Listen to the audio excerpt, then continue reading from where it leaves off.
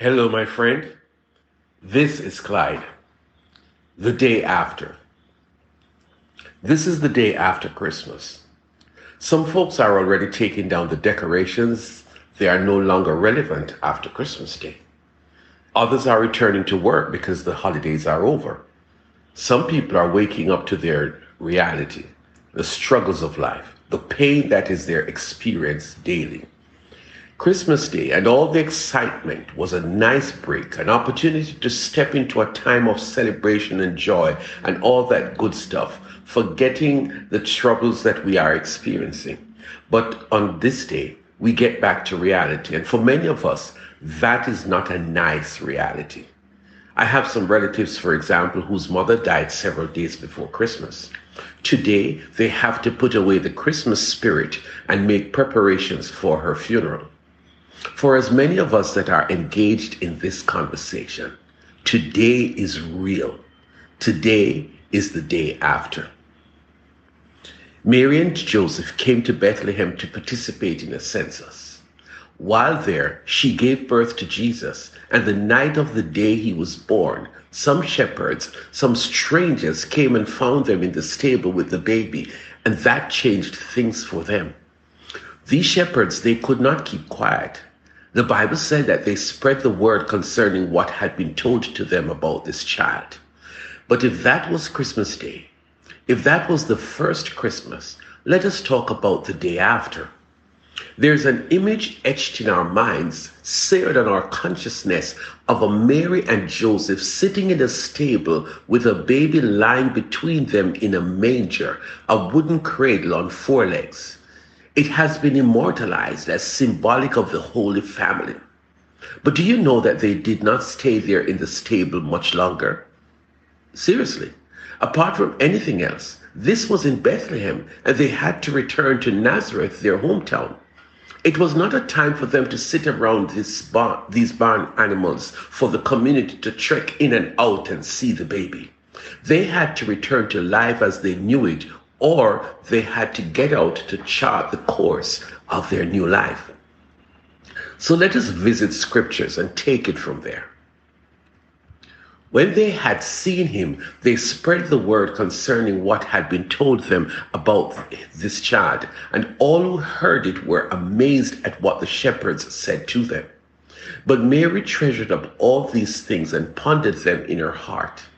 The shepherds returned, glorifying and praising God for all the things they had heard and seen, which were just as they had been told. Luke 2, verse 17 to verse 20. The day after. The big news around town was that this young lady from Nazareth gave birth to her first baby in a stable. Then there was the news of what the shepherds claimed they experienced the night before and how they went and saw the baby just as the angels said. Then there was a first set of persons the shepherds told the big news, maybe their families, their friends, the people who lived near the stable. We were never told who these people were, who the shepherds told the story. But we know they spread the news, a traditional form of social media, word of mouth. The text tells us that Mary knew of all these things. And what could she do? Ask the shepherds not to spread her business? She could, but the shepherds could not keep quiet about their encounter with the angels the night before and everything else that was related. So the new mother, Mary, the girl whose son was born in a stable, she just accepted all these things and pondered them in her heart. She made a mental note of everything and realized that things are going to be different from now onwards. Meanwhile, the same shepherds, they continued in their excitement, giving interviews, telling the story over and over again. Their lives were not the same again, having seen and heard what they witnessed, what they experienced the night when Christ was born. The day after was significantly affected by what happened the day before. The news spread like wildfire the day after. Mary and Joseph had to begin to create their new life the day after. The shepherds were celebrities because they were the first set of persons who saw the baby Jesus, and the day after was not like other days before. And then there was Mary, now a young mother, and so far away from home the day after. And there is you. You have just come out of the celebration of the birth of Christ, and today is the day after. What is your life like today? Today is going to be different in some ways, depending on how yesterday was. For some of us, yesterday was part of the worship and adoration and celebration of the coming of the promised Messiah. Oh, we went to church several times. We sang some of the most beautiful and joyful Christmas songs many times. We listened to some amazing sermons in our churches or on television many times. What now? Are we going to return to life as it was before? Or is there something we can take away from all this religious activity the day after? If yesterday was the birthday celebration, then today marks the beginning of the rest of our lives.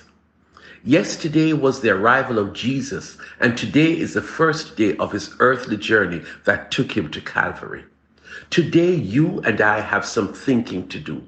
We cannot just return to life as it was before. Then all the church activities focused on the birth of Christ would have just been a show. But I'm inviting us to do more than pack away the Christmas stuff. Let us do like the shepherds. Let us glorify and praise God in a fresh way. We have to become those Christians who willingly tell others about Jesus, like the shepherds did. We have to be those people who please God by walking closer to God, living more committed lives, and serving God more sincerely. You and I, we have seen Jesus the Messiah. Now let us live our lives in a way that honor him.